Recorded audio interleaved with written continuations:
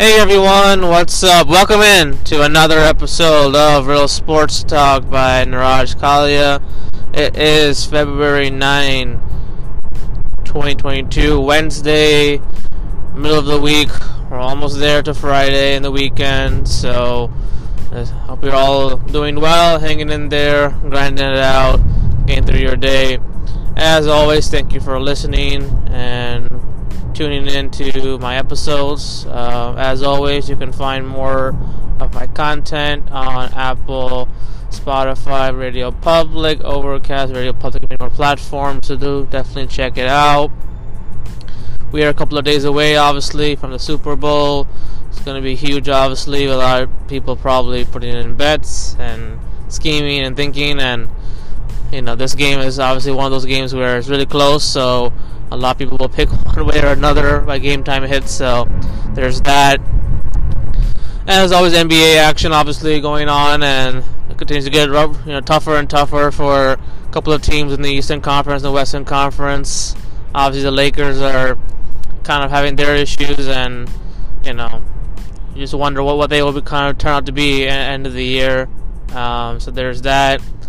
So in today's episode, I want to kind of react to a couple of the NBA trades that went down yesterday, and then I will preview something else for Super Bowl 56 and look at the coaches in the matchup. So stay tuned for that. So let's get started with a couple of trades that came down yesterday, and the first one that I want to talk about is Portland trading C.J. McCollum, Larry Nance, Tony Snell to the New Orleans Pelicans for Josh Hart, Thomas Satoransky, Walker, a protected first-round pick, and 2 second-round picks. And so it is an end of an era for Damian Lillard and C.J. McCollum, who pretty much have been together for the last, I want to say, 6-7 years, even maybe longer, possibly. Right up there, somewhere in the middle. Like, they've been together, obviously, their entire careers together, and there's always that talk about, can they play together, can they work together, will they be able to win together? And they had a lot of regular season success, but postseason wise, it didn't kind of pan out. And there's always that talk and rumbling about whether or not McCollum and Lillard will remain together for their entire careers, or will Portland make a move? And Portland deciding to move on from C.J. McCollum at a very interesting time, because Portland is kind of in that spot where they are kind of out of it. It seems like they've kind of given up a little bit on this season and trying to obviously win right now. So they obviously had traded away Norman Powell last week to the Clippers, and so now they trade C.J. McCollum to the Pelicans, who are surprisingly in the middle of the play-in tournament right now in terms of the seedings. Like, they're right there, I think, at number 9, number 10. And I gotta give the Pelicans credit. They really look bad to start off this season. I mean, they were just looking so bad in terms of just being able to win games and get going. Obviously, injuries had a part to do with that as well, but they just were not playing good basketball. All of a sudden, now they've picked it up recently under head coach Willie Green. You've seen some nice things from Brandon Ingram and this roster. And so the Pelicans land C.J. McCollum, which will definitely be great in terms of leadership and, someone who's obviously a reliable backcourt option along, right there, with Ingram and when Zion Williamson returns. So McCollum is still, obviously a solid player, can give you 18 to 20 points a game, even more, create his own shot, play make a little bit.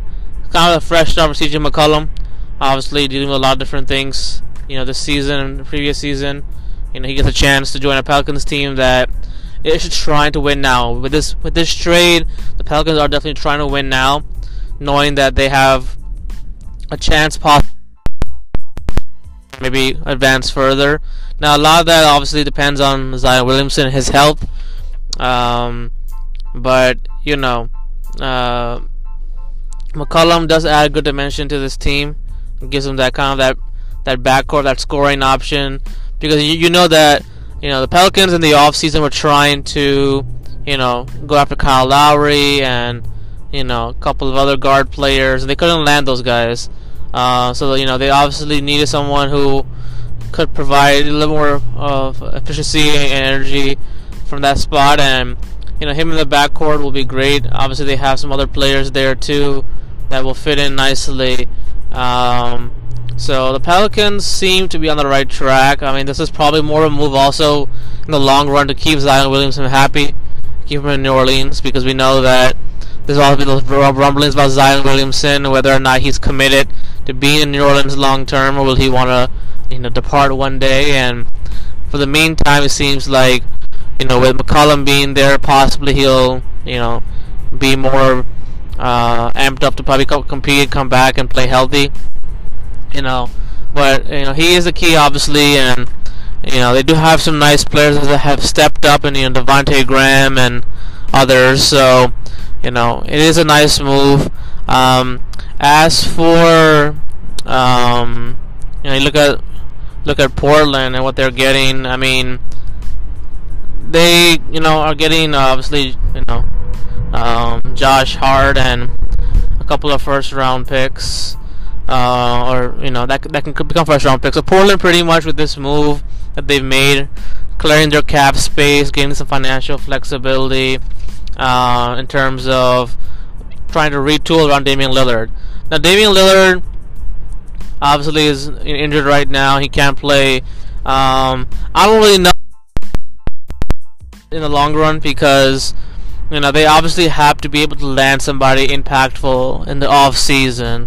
And so Damian Lillard obviously has talked about being committed. He's getting obviously a little bit older. I think 32, 33 prospect by next season. So, for Portland, this is a big off season. Like, you trade C.J. McCollum, all right? You trade C.J. McCollum, and you obviously have liked the progress of Anfernee Simons there, and how he's progressed really well. So you add Josh Hart to the mix. I mean, Josh Hart is a really solid player. He's come along very nicely. And they do have some guys that they could build around there in Portland. But they've shedded a lot of cap space, and it's all about how do they go about retooling this roster. How do they retool this roster to the point where it's competitive enough? But the Western Conference is such a way, obviously, a lot of teams are getting better and better, that can Portland really make some impactful moves? It's hard to see the position that's in the Western Conference. I mean, I don't know to Portland and wanting to finish his career in Portland, but he's such a talented. He's staring at right now. Even if he comes back, like, what is he working with, and can he make it work? And can he win a championship this way? That's the main thing with Damian Lillard. Obviously, we know how great of a talent he is, but look at the situation around him in Portland. With kind of trading most of his team away. I mean, Larry Nance was a pretty good player that I felt like should have remained there in Portland, but now he adds to the Pelicans, and he's going to be off the bench for the Pelicans. So, like, the trade winner in this situation to me is the New Orleans Pelicans, just because of what they were able to get. Yeah, they had to give up a first round pick, but they get McCollum, they get Larry Nance, and they gain some flexibility wise where their lineups might be a little more better in some runs. It might take the pressure off Brandon Ingram a little bit more. But you look at Portland, and it's all or nothing for Portland, to be honest, this offseason. If they can't retool and get a good roster around Damian Lillard, and this will not carry over well into next season. So Dame is committed, and obviously he's talked about it so much that he wants to be there and this, that, but winning that championship is going to happen. I don't see it yet, and if Portland can take this flexibility and make some good moves, they are going to be staring at another situation where they will have to think about tearing it down even more. And are they really which trying to make this thing work in Portland? Are they going to give him a fair shot or the fair time to make That's the thing that kind of you wonder about Portland Trailblazers heading into the later portion of the season. He's obviously had his challenges, obviously trying to fix things, and they've struggled, no doubt. And as I've mentioned before, Larry Nance, someone that they signed on, I think, on a 1-year deal or so, and they got some, and that's the thing. Are they going to be able to make it work? Are they going to be able to make it work enough to the point where it will be good enough for Damian Lillard next season? That's the big question that Portland has to answer. Their front office has to answer. And we'll see. We'll see if they can get it done. We'll have to see if they can get it done overall, because the West is getting more and more better. Obviously, some teams really riding up the standings. So we'll see how this office responds to that when the time comes for it. Now, the other trade that went down was between the Indiana Pacers and the Sacramento Kings. So the Indiana Pacers are trading two-time All-Star Domantas Sabonis to Sacramento for Tyrese Haliburton. I believe that Jeremy Lamb, Justin Holiday, a protected second-round pick, will go to Sacramento, and the Pacers, as a result, will be getting Buddy Hield and Tristan Thompson as well. So you look at this move. I mean, the Indiana Pacers obviously haven't had that type of season they hope to. They definitely are out of it right now in the Eastern Conference, and they have a lot of work to do to kind of get back to where they want to be in Rick Carlisle's tenure here. But for Indiana, to me, they were the clear winners of this trade. I mean, you look at it, the Pacers are going to have a unique backcourt possibly heading into next season, right, where you have Haliburton, you have Hield, you have Brogdon, Chris Duarte.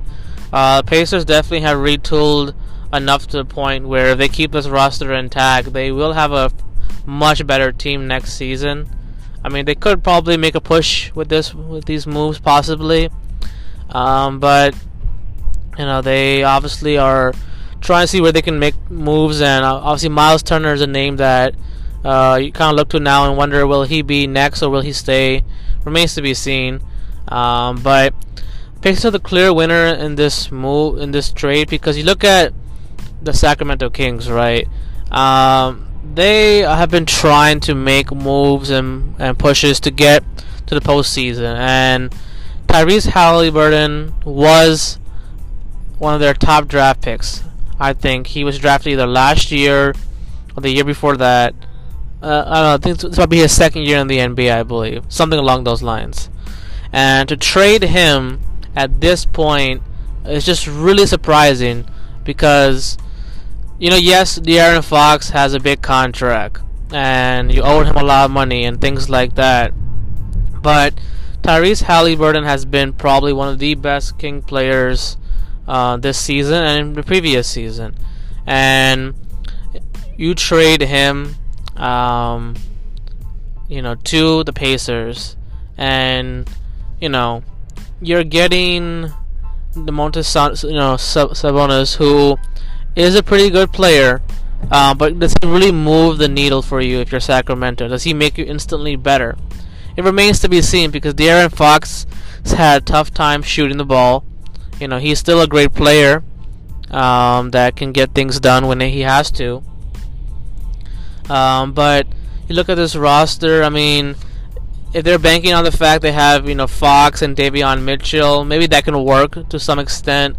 With Sabonis being there, it's all about chemistry and how they gel. But Sacramento, in terms of what they got, they could have got a little bit more, in my opinion. They could have done a lot better in this trade, especially for Buddy Hield. It could have got a little bit more better than what they received. And for the Pacers, it's a huge win, because they get a backcourt. They get something where, they'll have a lot of flexibility to move things around and revamp this roster. So it is one of those moves where you will see a lot. Like the Pacers, in terms of how they look right now, like, and how they will develop this, like, they got some pieces that look a lot better together than what Sacramento might have. Now, Sabonis obviously is a talented player. He can do a lot of different things, but I don't know if he can do enough to the point where he helps Sacramento make the postseason. It remains to be seen how well his impact is. But Buddy Hield's a great shooter.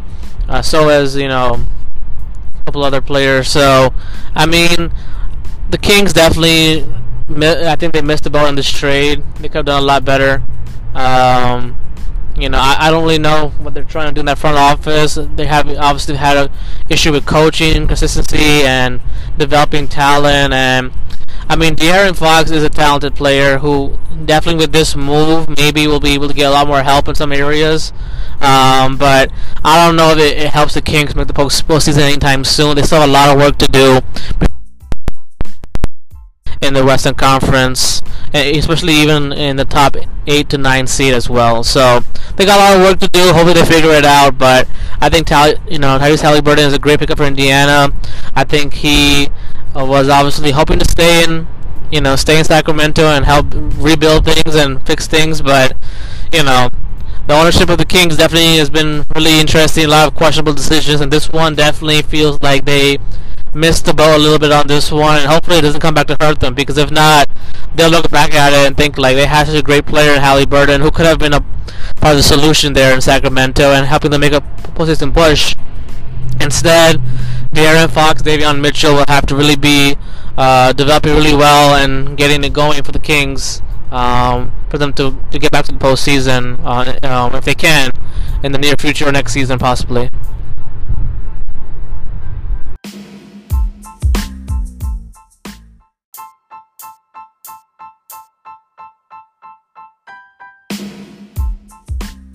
So in this next segment, I want to talk about Super Bowl 56 coaching matchup between Sean McVay of the Los Angeles Rams and Zach Taylor of Cincinnati Bengals. Going to be a unique matchup for sure between these two coaches. Probably two of the youngest coaches in NFL history, or right up there among some of the ones that have been there in the past. You look at it, I mean, Sean McVay and Zach Taylor both worked together in Los Angeles, I think, during the 2017-2018 season. I think Zach Taylor had spent quite a bit of time in the early stages of, players like Cooper Kupp and Robert Woods and guys like that. So you look at this matchup, and both teams obviously well prepared, have a successful season, obviously, and it's going to be great to see these two go at it for the Lombardi Trophy. Just knowing how they have been together early in their careers, and obviously, McVay getting the opportunity to be with the Rams and really transfer them to an offensive, juggernaut throughout the years. Taylor was the quarterbacks coach and wide receivers coach in 2017-2018. And look at Zach Taylor. He's come a long way as a coach. Obviously, things got off to a pretty rocky start in Cincinnati for him. I was one of those people who thought maybe he wasn't going to really last, but he obviously outdid a lot of different people. He really showcased a lot. Obviously, in his first year, we didn't have a quarterback, clear quarterback answer. And then obviously they got the number 1 overall pick. They got Joe Burrow in the second, in his second year, and Joe Burrow obviously got hurt. And look at now where Zach Taylor has been able to lead this team. He's obviously overcome a lot. Obviously, getting the talent there, getting the right staff that was important for him, and he was able to do that. Now, obviously, his record is, not that great in terms of his overall career record, but more importantly, the thing that matters most is that they went 10-7 this year. He won 3 playoff games, and he had done something that no Bengals coach has done in a long time. So obviously he was able to really do a good job of working with Joe Burrow and this group and getting them ready to be in this game, and they deserve to be here, as he's already said a couple of times. He's definitely earned it in terms of being able to really coach well in some of these games this year. He's been able to stay focused, keep the right approach. Obviously a lot of players have done a good job of being disciplined underneath him, and he's got a lot going for him, no doubt, heading into this game. Just having that familiarity is really good for him. And you look at Sean McVay. Sean McVay has done some very impressive things also in his career so far. I mean, he's won NFC West titles. He obviously has already been to a Super Bowl. Obviously, that Super Bowl didn't go as well as he hoped to. Was just one of those games in which, he obviously, got out-coached, and obviously he's done a lot of things since then to be better. And look what he did. Obviously, I was one of those people who thought, they traded for, Matthew Stafford, getting up Jared Goff. You don't see, teams do that, give up on a quarterback they draft, but now it's becoming more and more frequent. So I was kind of skeptical of this move when they made it in the offseason to go get Stafford, but he has done some great things with Matthew Stafford this season. This offense has definitely been right there near the top, and Stafford is obviously someone that he really wanted to bring in, and the question is, can they get it done now? Obviously, in this matchup, where Stafford obviously,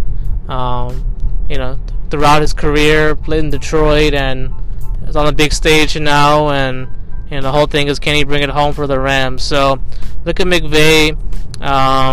He obviously worked several roles throughout his career with Washington before becoming the Rams head coach, and he's had a couple of interesting games this postseason where his game management skills have been a little bit off. But having said that, he does have the experience of being in a Super Bowl before, and obviously adjustments are going to be interesting to see, because both coaches, in McVay and Sean McTaylor, Zach Taylor, they both have different philosophies. Somewhat, they're very similar, but they're also very different in a couple of areas where I think Sean McVay, you see the Rams, they like to kind of bunch things up a little bit in formations and run their things in, with have to be a little more of spread out a little bit and kind of maximizing a couple of areas on the field on the left and right side. So they both are smart, very intelligent, and I think that McVay obviously has had a lot more success, obviously, because he's been there longer as a coach. He's 61, 29, 5 seasons. And so nothing that McVay obviously hasn't been able to do yet is win a Super Bowl. And he's coaching against someone who obviously is familiar with Cooper Kupp a little bit and some of his things. So it's a pretty even matchup if you look at it. But you look at Zach Taylor. This is obviously his first big, his first Super Bowl appearance, and prior to this, he's with the Rams, and I mentioned how this team has kind of evolved under his leadership. He's obviously been able to get the right people there, as I mentioned before, and he's had some games this year where he's been great in play calling and has been very aggressive as well. He's got a lot of trust, obviously, in his kicker, Evan McPherson, but also game situation wise, you've seen him do a couple of things where they've gone for on fourth down. I think both coaches, and Sean McVay and Zach Taylor, will both be aggressive in this game, and it'll come down to execution and play calling in those situations. So, obviously I think Taylor can do a pretty good job. Obviously he's going to have to do a lot more of, trying to keep the Bengals from falling into that kind of situation where they've been in the last few games and they kind of have fallen behind a little bit, or, got off to a slow start. So for Zach Taylor, it's more about getting his team to be prepared and to finish things off. And I think that's the key for the Bengals in this game. So 56 is really for the Bengals to finish things off fairly well, whether it be on defense, whether it be on offense, about finishing things. And then for Sean McVay, it comes down to him really doing a good job of making sure that Matthew Stafford is aware of the situation, getting him to play at his highest level without turning the ball over, and that's important in this game because turnovers can happen quickly. They can flip a game's outcome just like that. And so for Matthew Stafford, for Sean McVay, he's got to get this team readied up. Obviously a lot of people are talking about Joe Burrow and how great the Bengals defense is and what they've been able to do, and no doubt all that's true. But McVay's got a way about doing things as well there in LA, why he's been successful in winning these division titles, winning these games. But now he has to take it up to another notch in the Super Bowl, where he's got to kind of outmaneuver and outmaster outmaneuver Zach Taylor a little bit to the point where he can give his team an advantage. So it's pretty tough to pick between these two coaches who I'll give the advantage to. I'm going to give it to Sean McVay only because I think McVay has been building something for a long time in LA. They've obviously gone all in of acquiring players to win now. They've obviously mortgaged their future to get Matthew Stafford, to get an Odell Beckham. So I think McVay has been building a lot of things throughout the years with the Rams, and I think that he has the advantage in this matchup, despite some of the things that came up in that NFC Championship game against the San Francisco 49ers. I think that McVay does have the edge in this matchup.